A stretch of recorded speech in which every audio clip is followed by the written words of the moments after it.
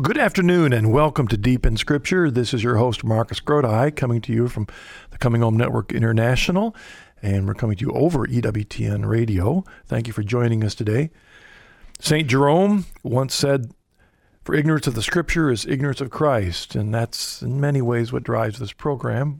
Our desire is that through the study of the Scriptures, we can draw closer to Christ and His church, and we emphasize that to adequately understand and read and interpret and apply the Scriptures, we need to make sure that we're listening through the ears of the church. We've got to make sure that the teacher that gave us the Scriptures, that we're listening, as opposed to the idea that all I need is myself and of course the Holy Spirit will guide me. Well, all you got to do is look around the world and you see thousands of interpretations of Scriptures, many of which are not only contradictory, but lead people into doing some pretty crazy things.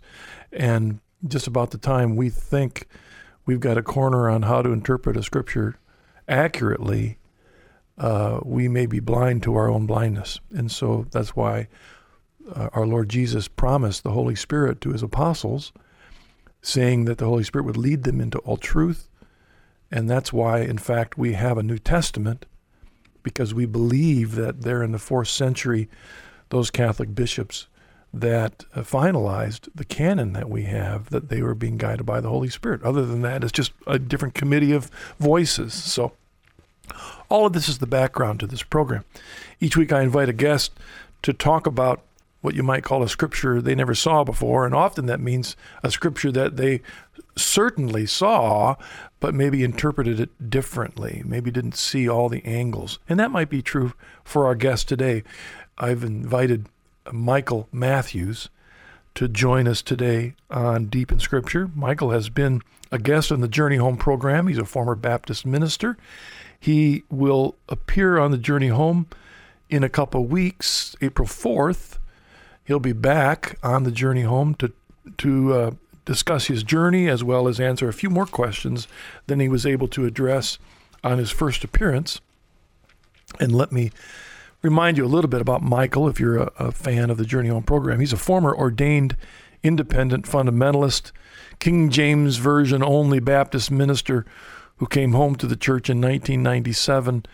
And actually, those things that he used to describe himself are very important. Independent, fundamentalist, King James Version only, Baptist minister that draws you down smaller and smaller to define which little corner of Christendom in which he lived. But he's been a Catholic now for about 14 years. He currently serves as director of Triumphant Ministries, an apostolate of adult formation, apologetics, and scripture study, and is the author of a popular series of Catholic gospel tracts. It's kind of the Catholic answer to all the other anti-Catholic fundamentalist tracts that many of us have received over the years. And I actually have a local doctor in the area. He's a good Christian brother, but he'll often make house calls and leave notes on anti-Catholic tracts. Makes you wonder whether you should go to him for other reasons, But anyways, the verses that Michael chose are familiar verses. But the point that he wants to make is that these are familiar verses, yet, depending on the baggage you bring to them, you can interpret them in radically different ways to make sure that they're interpreted correctly in the context of Ephesians, of the New Testament, of the Bible, and of the wider sacred tradition. The texts that he chose are Ephesians 2, 8 through 10, and then Galatians 2:20. As I read these, most of you will certainly recognize these as familiar passages. Let me read first the Ephesians passage, and then we'll go to the Galatians 2:20. And this is Ephesians chapter 2, 8 through 10, then Galatians 2:20, and then we'll take a break and Michael will join us. So Paul, writing to the believers at Ephesus, "For by grace you have been saved through faith, and this is not your own doing, it is the gift of God. Not because of works, lest any man should boast. For we are his workmanship, created in Christ Jesus for good works, which God prepared beforehand that we should walk in them. And then Galatians 2:20. I have been crucified with Christ. It is no longer I who live, but Christ who lives in me. And the life I now live in the flesh, I live by faith in the Son of God, who loved me and gave himself for me. You're listening to Deep in Scripture, coming to you by the Coming Home Network International, and you're hearing us on EWTN, your Global Catholic Radio Network.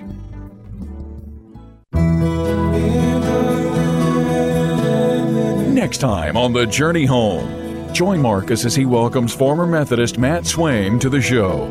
See how the Holy Spirit led him to make the journey home to the Catholic Church.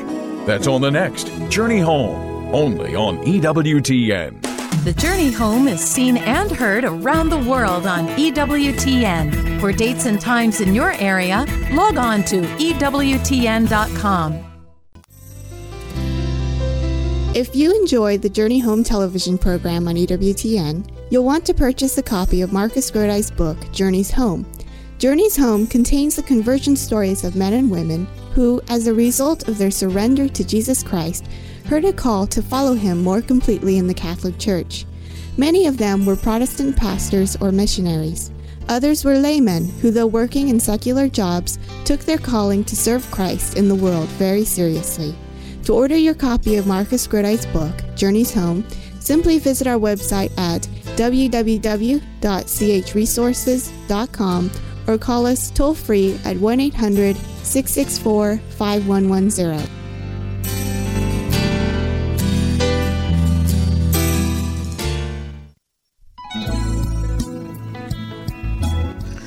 Welcome back to Deep in Scripture. This is your host, Marcus Grodi, joined today by Michael Matthews, former ordained independent fundamentalist King James Version only Baptist minister.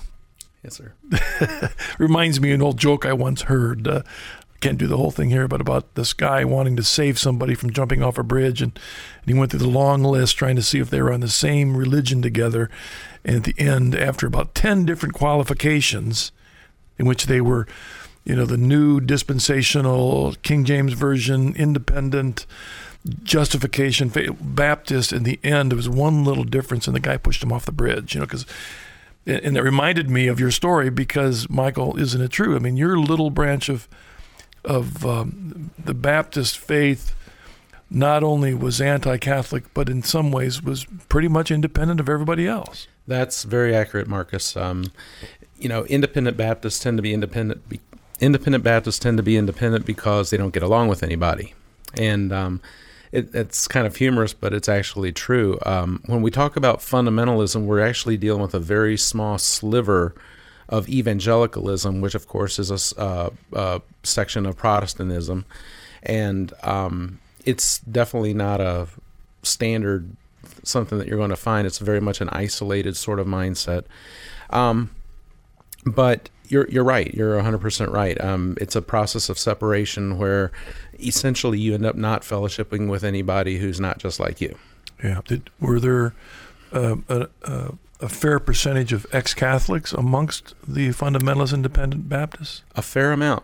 It's interesting. My experience is that the most vehement anti-Catholics are ex-Catholics, and a lot of the ex-Catholics, because they do go to an extreme, they do end up in the more fundamentalist sort of sects or churches, what have you. Mm-hmm. All right. You've chosen some fairly familiar passages, which are, in that sense, are good passages. And in my mind, they almost qualify in this way. When I was a Protestant minister, it seemed like there were three kinds of passages. And for want of a better phrase, there was clear, cloudy, and stormy. There were those passages that just seemed so clear. They needed no additional explanation. Cloudy, it needed some tweaking to bring in line with my theology. Stormy, we'll leave those on the back burner first of all, from your previous experience, would you agree that there were at least 3 different kinds of passages like that? Well, I would definitely agree with that. Mark Twain is famous for saying it's not the parts of the Bible I don't understand that bother me, it's the parts I understand and don't do. But you're right. I mean, there are some passages that are just clear, but even the passages that are just clear, if you're approaching them from a certain mindset and the meaning is clear, you tend to have to tap dance around it. Otherwise, you have to admit that you're wrong. Yeah.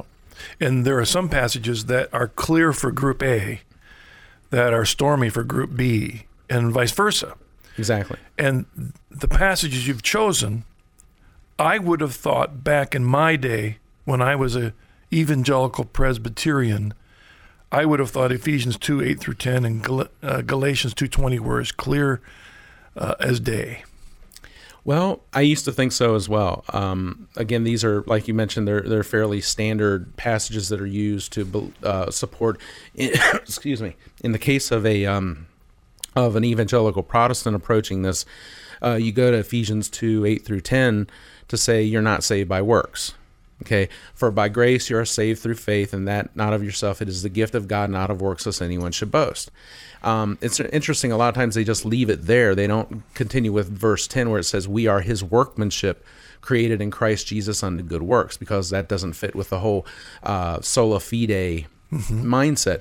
But coming from an evangelical Protestant standpoint and a fundamentalist standpoint, we would take that first part and fixate upon it and say, well, for by grace you're saved through faith, and that not of yourself. Okay, so you have to ask yourself then, what is the that? And again, I quote from the King James because that's kind of where I come from. But you're saved by grace through faith, and that not of yourself, or that is not from you. That's not your own. So as fundamentalist evangelicals, we would typically say, well, it's talking about God's grace. God's grace does not originate with you. It is the gift of God. But obviously the faith part has got to be yours because you're saved by faith alone. You know, you have to trust Jesus as your personal Lord and Savior. Well, if you look at the passage, that's not what it's saying. What it's saying is you're saved by grace through faith, and the faith that saves you is not your own. So coming at this from and again, I didn't see this until several years after I had become Catholic.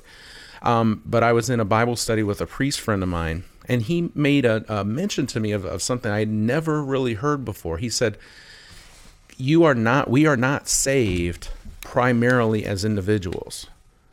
We are not saved primarily as individuals. God does not primarily want to have a personal relationship with you. And I thought that was really kind of strange. Of course, I looked at him like he'd sprouted horns. But he kind of explained that yes, God does want to have a personal relationship with you, but before he can have a personal relationship with you, you need to be part of the body of Christ. And this passage, if you deal with it exactly what it says, the faith that saves you is not your own. So you have to ask, if we are saved through faith, and of course as Catholics we believe you're saved through faith, baptism, repentance, etc. If the faith that saves you is not your own, where does it come from? Where does it come from? Well, now I can answer that, having been in the Catholic side and especially studying this particular issue. It comes from Christ. The faith that saves us primarily comes from Christ. It becomes our faith as we grow in union with him. But the faith that saves us comes from Christ. That's one reason we baptize babies, because the faith that saves us comes from Christ, which led me into this whole idea of if we are saved through Christ's faith, as you study Scripture, as you study the New Testament, look for the places where it says in Christ. If you just do a word study on in Christ, it's a great study to do that. Yeah, it's an amazing study. Yep.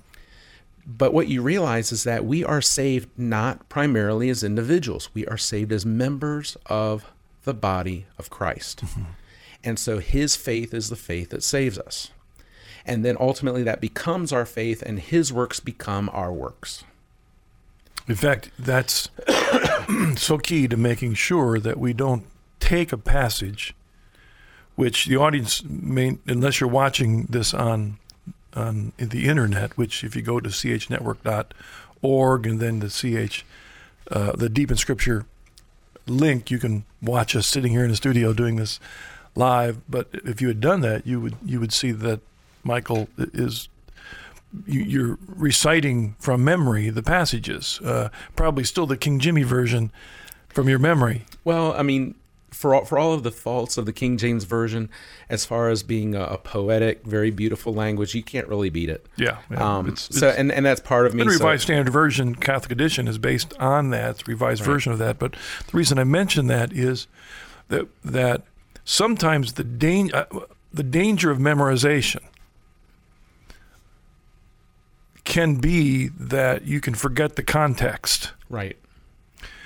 I am one that strongly encourages memorization of Scripture.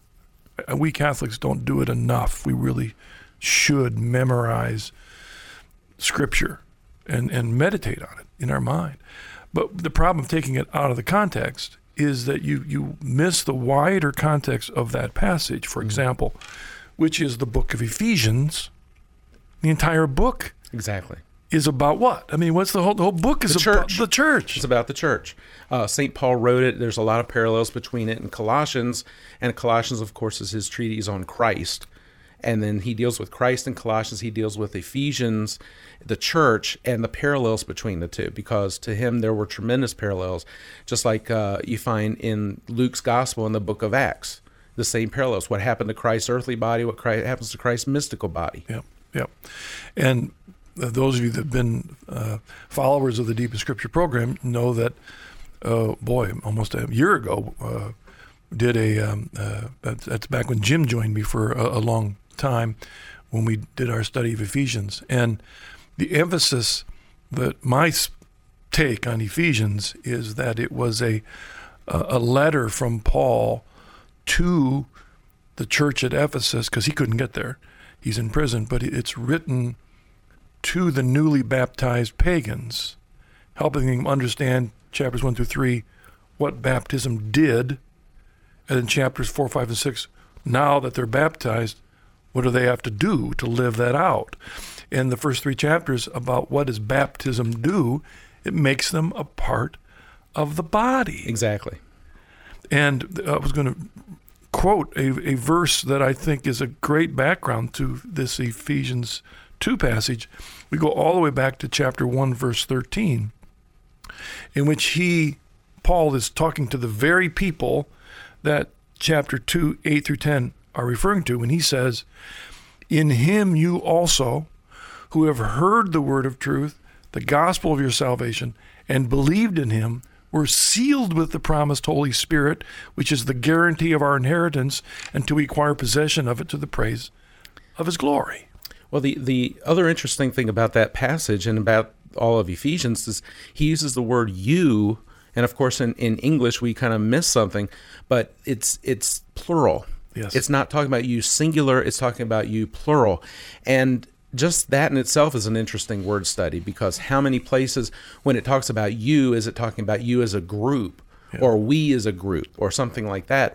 And that also gets to what I was bringing out, is that we are saved as members of the body of Christ. And like I shared with you earlier, that covers so much of what we believe as Catholics, as Christians. It clarifies so many things about predestination, election, all of that. We are members of the body of Christ. So you don't find scriptures that say Michael Matthews is predestined for heaven. What you find is that we, as the body of Christ, are predestined for heaven, predestined to be conformed to the image of Christ. And the other part of the context here, which I wanted to have you expand a little bit on, Michael, is that the context of this passage, when he is talking about them being saved, the context is not so much saved at the end of life as that moment. That was the only thing that we Jack was even worried about, was the fact that as pagans, former pagans, that they were saved from that life into the body. Mm-hmm.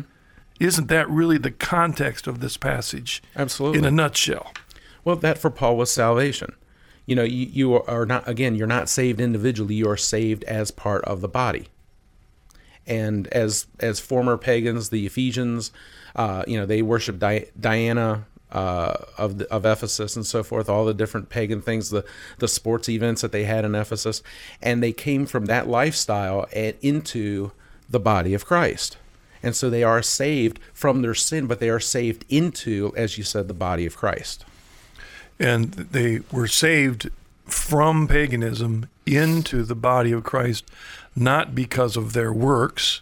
It wasn't because when they were pagans, they did such great things that God rewarded them with entrance. That's the point he's trying to make. It wasn't because of their works, lest any man should boast, nor was it the works of the Jews doing their strict Mosaic law rules that got them into the body. No, it had nothing to do with that. It was that grace, while they were still, as Romans 5, while you were still in sin, Christ died for you. Yes, that's the point of this whole passage. But you think about this in context with modern-day evangelicalism, because in modern-day evangelical churches, what are you told at the altar call? You need to come forward and receive Christ as your personal Savior. You need to have faith in Christ, and that's what's going to save you. That is exactly opposite from what Paul is saying here. He says that the faith that actually saves you is not your own. And so it's just so interesting to me that we many times are criticized, Catholics are criticized because we add to faith for salvation. In fact, we go even farther than that. We said even the faith that saves us isn't ours. Even that's not ours. It's completely of grace. All the faith that we have in the world would not be enough to save us. It's Jesus' faith. Yes. All right, let's pick up on that after we come back from the break. All right, Michael. You're listening to Deep in Scripture. You're hearing us as a gift of the Coming Home Network International, and you're hearing us over EWTN, your Global Catholic Radio Network. Next time on Mother Angelica Live Classics. Sometimes we have to endure the unexpected gifts that have been handed to us from God. Join Mother as she explains suffering and other things in life. That's on the next Mother Angelica Live Classics, only on EWTN. Mother Angelica Live Classics is seen and heard around the world on EWTN. For dates and times in your area, log on to EWTN.com. Follow the compelling journey of one man who became a Church of Christ minister and found himself entering the Catholic Church. Bruce Sullivan shares his conversion story in his new book titled Christ in His Fullness. In this book, he communicates a passionate love for Christ and the inexhaustible treasures of grace found in the Catholic Church. Perhaps you, too, will discover the same riches in the fullness of Christ. To order a copy of this book for yourself or a friend, please visit our website, www.chnetwork.org, or call us at 1-800-664-5110. Welcome back to Deep in Scripture. This is Marcus Grodi, your host, joined today by Michael Matthews. And Michael, let me read this passage again, just in case we have some new listeners. We're looking today at Ephesians 2, 8 through 10.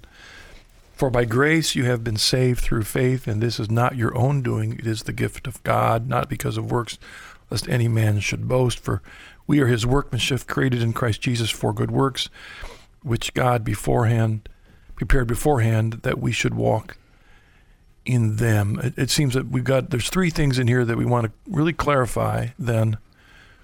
Is grace, faith, and works. Right. Those are the three. When we look at it from the context of being in the body, then how do we understand grace, faith, and works? Excuse me. Well, grace, of course, from a Catholic perspective is a little bit different. We view that as different than your average evangelical Protestant would. I remember very clearly in my fundamentalist days, we were told that grace is God's riches at Christ's expense.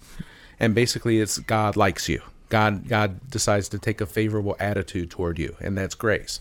From a Catholic standpoint, we view grace as really the work of the Holy Spirit in us, God's power to live out what we believe. and it unites us to Christ, and it motivates us. It moves us to do the works that Paul talks about here. His faith. very divine life, Yes. coming within us, changing us from the inside out. And really, we still have to respond with our will, Yes. which is even aided by grace. I mean, so it's hard to draw the fine line, that because once we've been changed, once we're in Christ, we're new creatures. The old is gone, the new has come. So all this involves the change that grace takes. Okay? Well, then the faith element, it's a lot more than a mental assent. That, and again, that's another place that we differ with our evangelical friends, because they have a very strict separation between faith and works, to where they really don't have anything to do with each other. So for them, a faith almost tends to be simply a mental assent. From a Catholic standpoint, faith always motivates to works. Your faith involves everything about you. There's no difference between faith and faithfulness. Okay, every time you see faith mentioned in Scripture, it mentions what somebody did with it. Hebrews 11 is a really good example. By faith, Abraham did this. By faith, David did this, and so forth. So you can't have faith without works. Faith without works is dead, St. James said. They're two sides of the same coin, and it's impossible to separate them. Which is interesting, because that implies that at the time there were already people starting to misunderstand what faith was. So James had to do some correction there. Indeed. And, and then when we get into the idea of works, of course, we need to understand that Paul uses works in different ways. There's works that are works of righteousness, fulfilling the Ten Commandments, etc. And then there are what he calls works of the law. Well, works of the law were kind of it was a stock expression for the ritual elements of the old covenant, things like animal sacrifices, circumcision, things of this nature, the things that really separated the Jewish people from everybody else. And those are the kind of things in Romans when Paul says, by the works of the law will no flesh be saved. That's what he's talking about. But when he's talking about works of righteousness, like here, he says, we are created in Christ Jesus unto good works. You cannot be united to Christ without the good works that follow it. I'm wondering, trying to to remember myself when I was an evangelical, how I might be hearing our discussion and how we clarify it. Or also, if I'm a Catholic that isn't as catechized as well, and maybe has picked up things along the way that isn't as clear. And here we are today. It's Ash Wednesday, and Catholics are going to be going forward today, if they haven't already, to put those ashes on our forehead, the burning of last year's palms, right? That could be seen as a work of the law. In other words, in the sense that it is a Catholic discipline that if we're good Catholics, we are to do. And my point being is that we Catholics have to memorize that doesn't save us. If we do the disciplines of our church during Lent and don't eat meat on Friday, that because we did it or not did it doesn't save us or not save us. Well, I think that goes true with just about everything that we do as Catholics. Of course, we believe that the sacraments actually confer grace, but as well as I do, there are some people out there who, for lack of a better term, they view it as a car wash kind of thing.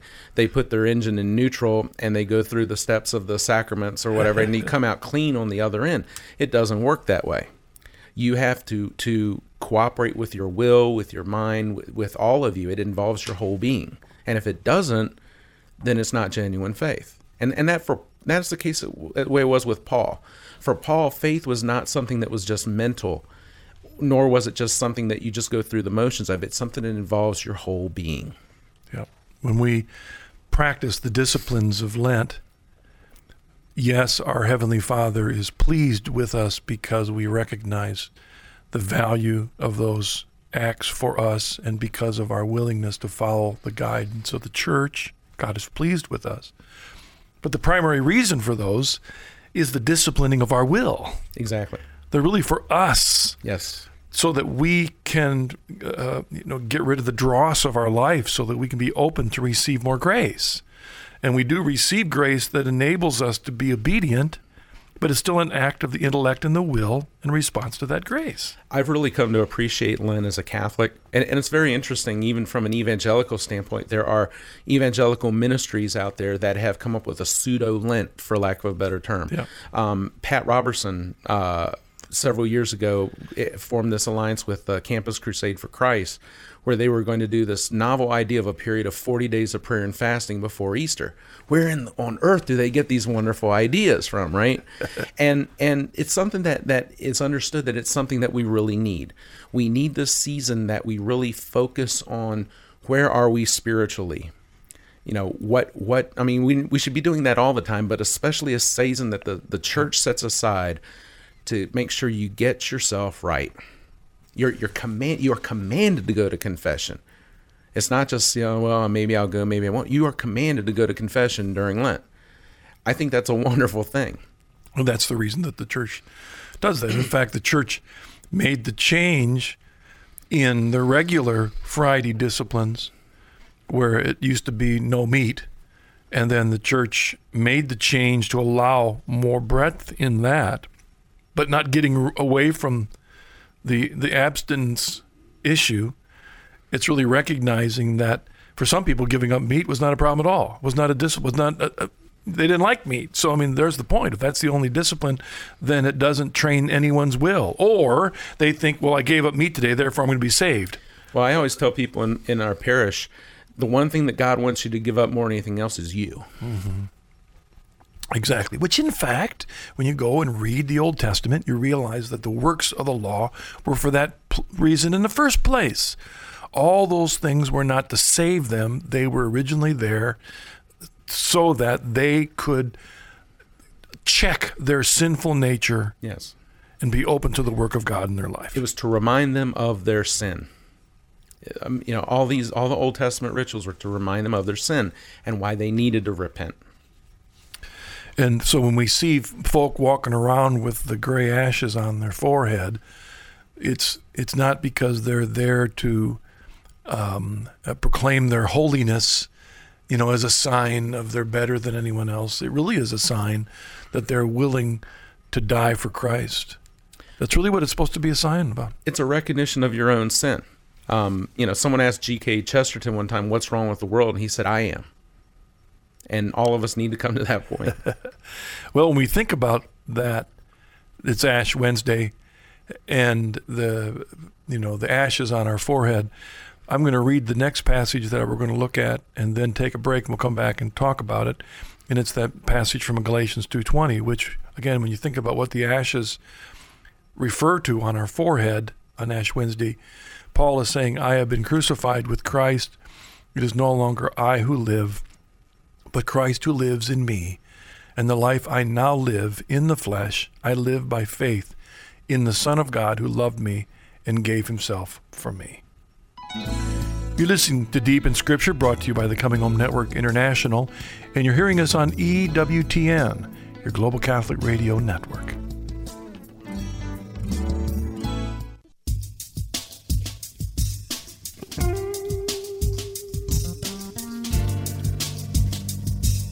The Coming Home Network International is a non-profit Catholic lay apostolate dedicated to helping Protestant clergy and laity come home to the Catholic Church. It was founded by Marcus Grodi, the host of this program, as well as the Journey Home television program on EWTN. If you are on the journey and interested in learning more about the Coming Home Network International, or know someone who's thinking of becoming Catholic, please visit our website, www.chnetwork.org, or contact us at 1-800-664-5110.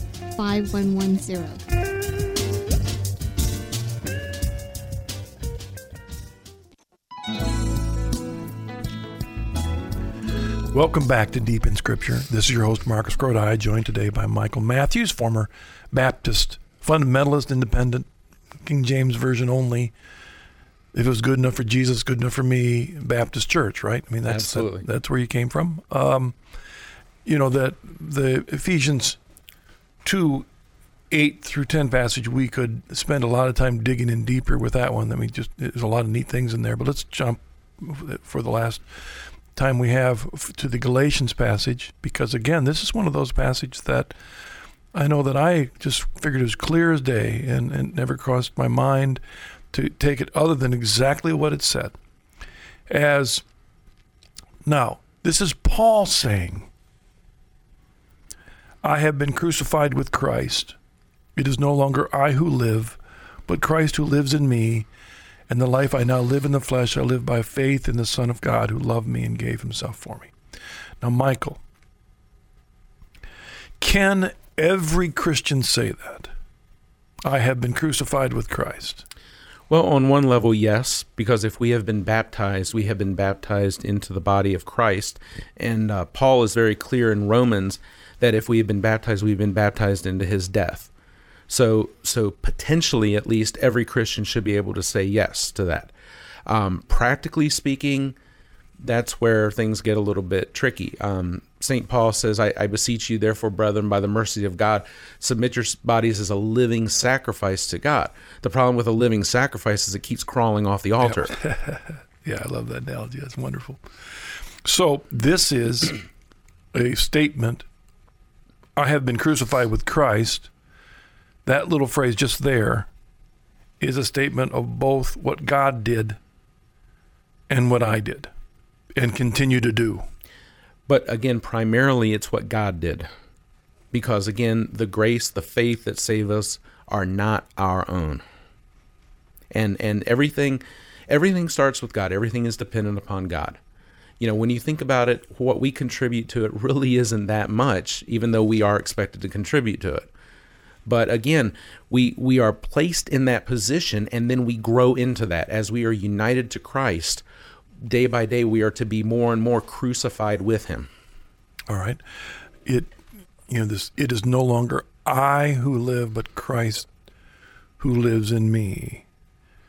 From your journey, both from a Baptist as now as a Catholic, how do you understand the I in that passage? It is no longer I who live, but Christ who lives in me. Well, it's fairly straightforward that Paul is writing this, so he's writing this primarily about himself, but at the same time, his experience should be somewhat nominative for everybody else. So the longer that we are in union with Christ, the closer we grow to him, the more it's not I that's doing everything. You know, there's less of me and there's more of him.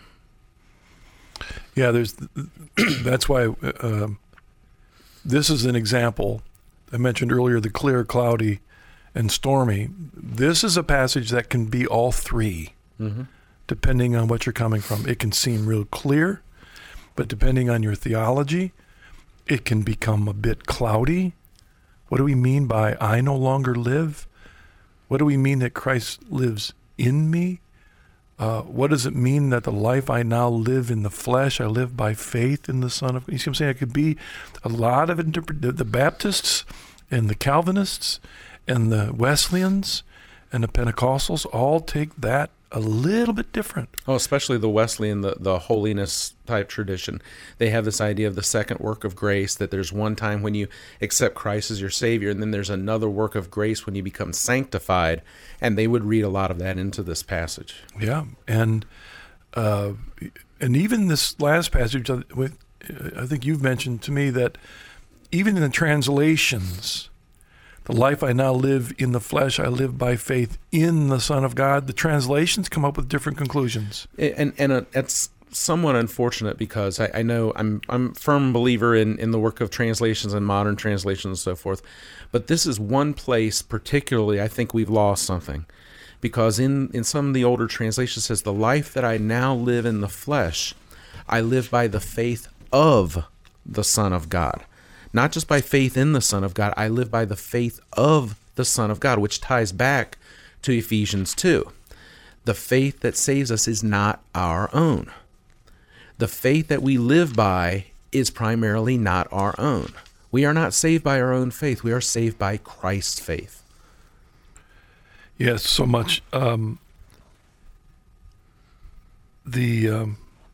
In fact, even that we've been reading the Revised Standard Version and the New American Bible, it has the same faith in the Son of God. And from that perspective, it almost brings it down to just the simplistic, just trust in Jesus. But there's so much more to that. And we all, we as Catholics definitely know that. The faith trusting in Jesus. Well, even that statement, what does it mean? Yeah. What does it really mean? It's, is it just, okay, I don't have to do anything now because Jesus did it all? No, that's not the case at all. I've heard Scott Hahn say a number of times that faith does not make obedience unnecessary. It makes it possible. When you were a Baptist, fundamentalist Baptist, how did you understand the idea that Christ lives in me? Well, because that seems very individualistic. It is very, and of course the Baptist faith tends to be very, very individualistic. You accept Jesus as your personal Savior. Christ comes into your heart, which is not a biblical term, but through the Holy Spirit, He lives in you. And so that's how they would explain it, that pure and simple. Of course, we understand from a Catholic standpoint, there's a lot more to that, because the reason that we have the Holy Spirit is because we have been united to the body of Christ, and He is the source of the Holy Spirit. And when I think about the indwelling of the Holy Spirit now, what I think is not so much trying to think it really. When I walk my day-by-day walk, in the morning in prayer, at night in prayer, how do I live that out when I think about that? I don't think of it so much as that the Holy Spirit has left from way up there to come down into this body of mine. What I think about is that through baptism, there's this very mysterious union that I have with the Holy Spirit. So in a sense, I've been connected to heaven. Well, yeah, it's because you've been united to Christ. Yes. You are a member of the body. Jesus said, I am the vine, you are the branches. Well, if you take branches and graft them into a vine, the sap that flows through the vine flows through the branches. That's the Holy Spirit. And it's everything we have is because we have been united to Christ. We're forgiven because He's sinless. We are children of God because He's the Son of God. We have the Holy Spirit because He's the source of the Spirit. Everything flows from that. Everything. All right. Let's let's dig into these passages to make sure we get our audience to understand a very practical sense about how we live this out. As Protestants, we certainly gathered together, but often it seemed to me that the reason we were gathering together was to encourage one another to live out our individual relationship with Jesus and to do our individual calling, which was always to bring other people into an individual relationship with Jesus. Exactly. That's they would say, well, you're saved. The reason God doesn't kill you after you get saved and take you to heaven is because He's got a job for you to do here on earth, and that job, of course, is to spread the gospel and share your testimony and so forth. And it's kind of a side issue, but one of the things I've really appreciated as a Catholic is the idea of evangelization isn't something that you leave everything that you're doing to go and do. It's something you do while you're living your life. Yes. But all of that is the individualistic thing is 100. You're right. That's exactly how it's viewed. I've often heard it referred to as your church is like your camp, your army camp.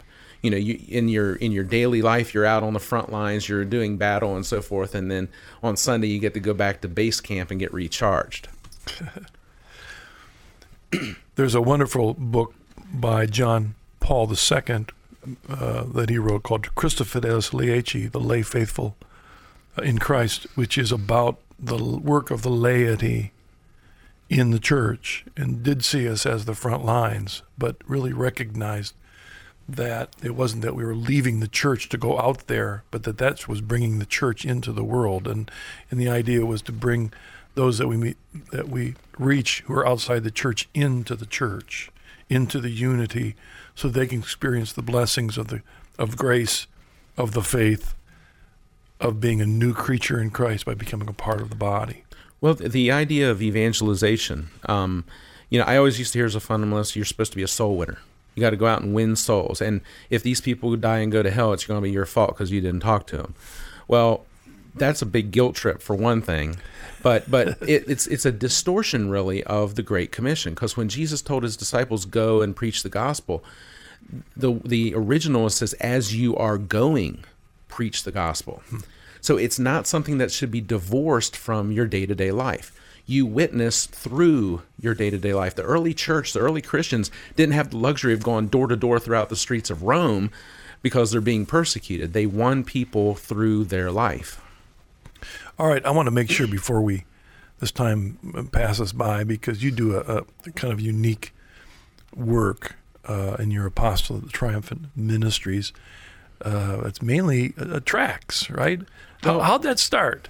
Well, I mean, we do speaking and so forth as well. But the idea that came to me was that our evangelical fundamentalist friends are famous or infamous for using tract ministries. And some of those, you see the Jack Chick tracts that are so vehemently anti-Catholic. Well, that's kind of an extreme, obviously, but a lot of our evangelical friends will use like God's simple plan of salvation, God, the spiritual laws, things like this. And they will leave those at a restaurant, put them in a piece of mail, hand them out at a sporting event. And the thought occurred to me is, this is a wonderful idea. Why don't we put that to use within the church? Because I'm a firm believer that anything that God brings about outside of the church can be put to better use in the church. So I came with the idea of writing a series of tracts, Catholic tracts, that cover specific elements of the Catholic faith. So we have our pilot tract was called 8 Reasons to Become Catholic or Stay That Way. Then we've also got tracts about Mary, about purgatory, about the Pope, about the Eucharist, about just a wide variety of topics. Lately, I've been feeling impressed to not just do Catholic apologetics, but basic Christian apologetics as well, because we can no longer assume in our culture that we're dealing with people who have a Christian background.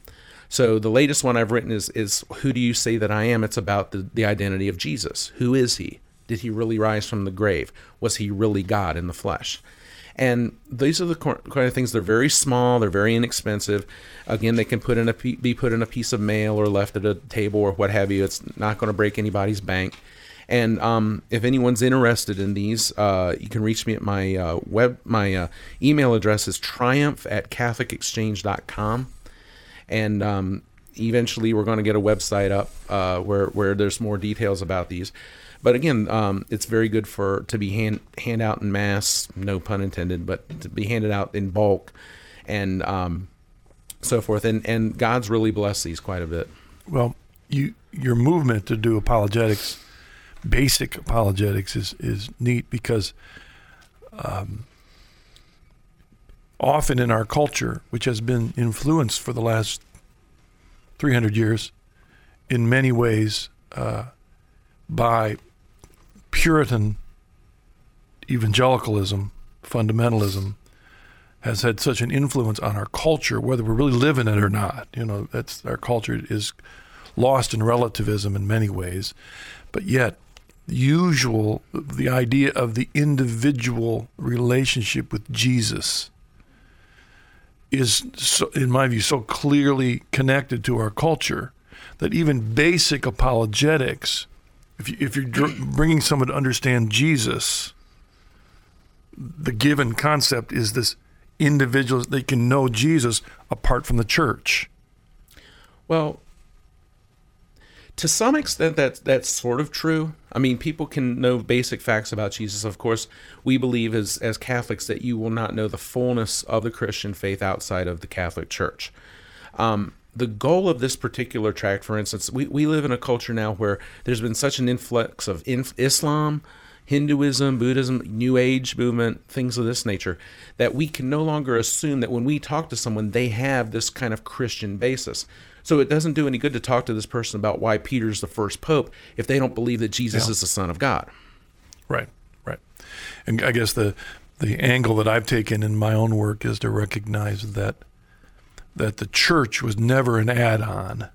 Right. You know what I mean? In the life of Christ, when he came into the womb of Mary In other words, was conceived in the womb by the Holy Spirit of Mary, and then was incarnate and became a human being, born as a babe.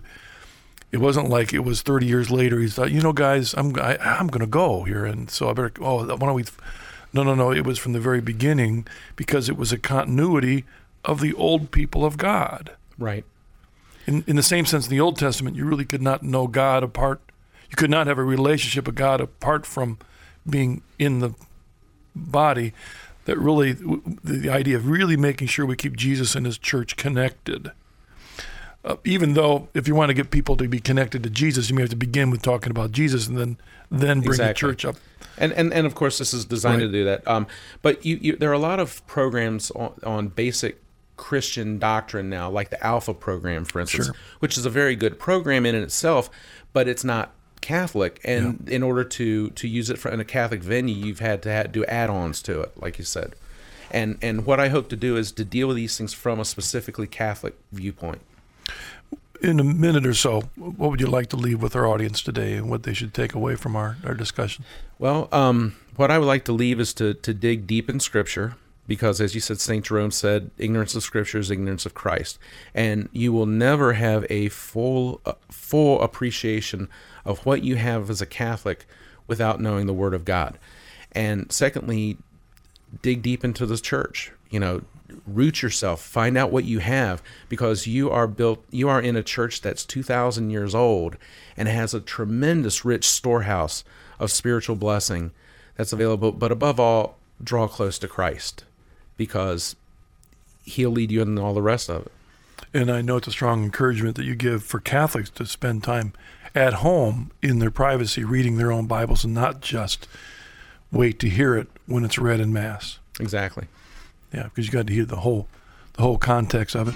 Michael, again, what's the email address in case they want to contact you? Okay, it's triumph@CatholicExchange, one word, CatholicExchange.com. All right, thank you, Michael. Appreciate you joining us today on Deep in Scripture, and those of you listening to us. Paul did make a very strong statement to all of us that indeed through our baptisms we can claim that we have been crucified with Christ, and that it is no longer our self-centeredness that drives us, but Christ who lives in us and changes us. We can say that, but it requires our willful response and sacrifice. As Michael said from the Romans passage, that we are living sacrifices every day, surrendering. And he gives us his grace through his sacraments to enable us to do that. And let's pray for each other so we can do it together. God bless. See you next time.